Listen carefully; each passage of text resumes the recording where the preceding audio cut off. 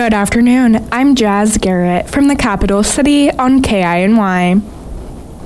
On October 18th, 1867, the United States took formal possession of Alaska from Russia.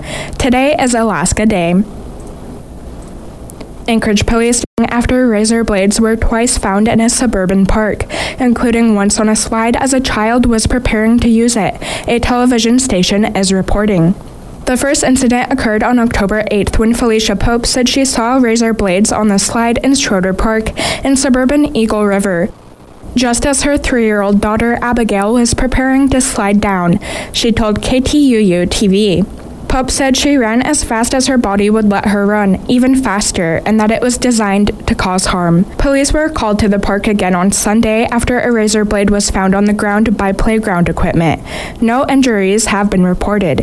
Anchorage police told KTUU they are investigating. Executive Director of the Juneau Symphony, Charlotte Truitt, and Skiba from the performance Candide joined Capital Chat. The show is this Saturday and Sunday at Juneau Douglas High School. This is an exciting weekend. This is the first time the Juneau Symphony has been able to collaborate with Juneau Lyric Opera in many years. And so we are really proud and happy to be bringing to the stage Candide, and it's by Leonard Bernstein. And this is a concert performance of a classic American operetta. So it's an operetta is a shorter opera, so it's not like this 3-hour marathon or anything. It's probably more like 2 hours, would you say? And so this is by Leonard Bernstein, and a lot of folks know that name from West Side Story. And so if you liked West Side Story, you're probably going to like Candide. And it's lighthearted and fun. It's a comedy. Skiba talks about her experience in classical singing. Since I was like 3 years old, honestly, my whole life. Yeah. But it's an important part of my life. It's one of the reasons I love Juneau. The winter time's here, the fall, the spring, it's my favorite thing to do, other than summertime's being outside, and then wintertime, it's time for the arts, time to perform. Right. And this is a huge show. I really feel like it's probably like one of the biggest shows with so many people, kind of since COVID, honestly. I was talking about this last night with some people, and yeah, it's pretty fantastic. Lots of energy. And Truitt explains how to get tickets. They can get tickets at our website, juneausymphony.org, and it's real clear right there on the homepage to get the tickets. We have tickets for adults and for kids, and we have lots of different options there for you to pick your seats ahead of time. And we do really encourage folks to get their tickets in advance, if at all possible. We do have ticketing at the door, so if you have your plans changed at the last minute, come on down. Everybody's welcome to come on in. The Downtown Business Association is holding a Halloween scavenger hunt now until Halloween. So it's not just for children, it's for families. Adults can play too. And we have a scavenger hunt started the 13th, and there are pumpkins hidden in 25 businesses downtown. Wow. And the kids can come down and get the passport where they find the pumpkins, and the business will give them a stamp after they find the pumpkin in that location, and each location has the passports available. So you can walk into any of those businesses, pick up the passport, find the pumpkin, get a stamp, take that passport with you, and I think you have to get a total of 5 pumpkins, and then your passport is filled out. There's an uptick of businesses participating this year. There are 40 businesses, which is double from last year, because last year we had 20, so we had 40. So the kids are going to make out like bandits downtown this year. On Halloween, families can look for orange balloons at businesses in order to find candy. V from V's Cellar Doors says she'll have full-size candy bars, and she also talks about new businesses downtown. There's a variety of new people have come into this street is bloomed. We have Luna, Willow and Luna, which is a wonderful leather shop. When I was a kid, we used to have Wilson's Leather. You walk in there and you smell that leather. You walk into Willow Luna and it is phenomenal. We have Lily Hope, the artist who just moved across the street actually from the restaurant. We have a wonderful native shop right next to that, and I cannot remember the name of the shop.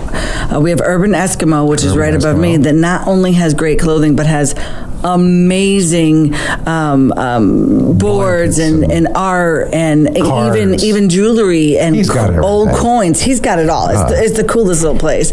And we have a plant store now. I mean, there's just so many new businesses over the past year. Coming up next on News of the North, Representative Sara Hannan joined Action Line to give her response to the Alaska Board of Education's decision to move forward with the ban of transgender girls from girls' sports teams. That story next with Jordan Lewis. Welcome back to News of the Jordan Lewis. Representative Sara Hannan came onto Action Line yesterday to discuss what's happening in the legislature as well as responding to the Alaska Board of Education's decision to move forward with the ban of transgender girls from girls' sports teams.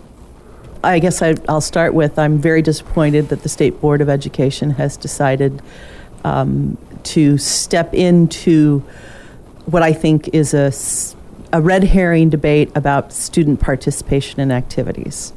And, you know, I always come back to the premise that having students involved in activities is good for kids. And it's not about whether your kid gets the gold ribbon, is the number one, or the state champion. That's nice. But whether you're in a sport or in a club or in a marching band, the goal is to make sure that young people have opportunities to have healthy, lifelong activities, learn to work together, and succeed. You can listen to the full episode on our website. Southeast Conference's annual scholarship auction on September 19th was a success, generating more donations for scholarships than ever before in the history of the event. Held during their September 19th through 21st annual meeting in Sitka, the auction raised a record-breaking $60,200 to a scholarship endowment for the University of Alaska Foundation, which supports Southeast students in the coming academic year. Since 2000, Southeast Conference has given nearly $470,000 to the fund. Established in 1992, the Scholarship Endowment was created to support residents of the region in the pursuit of educational and career goals consistent with the organization's objectives.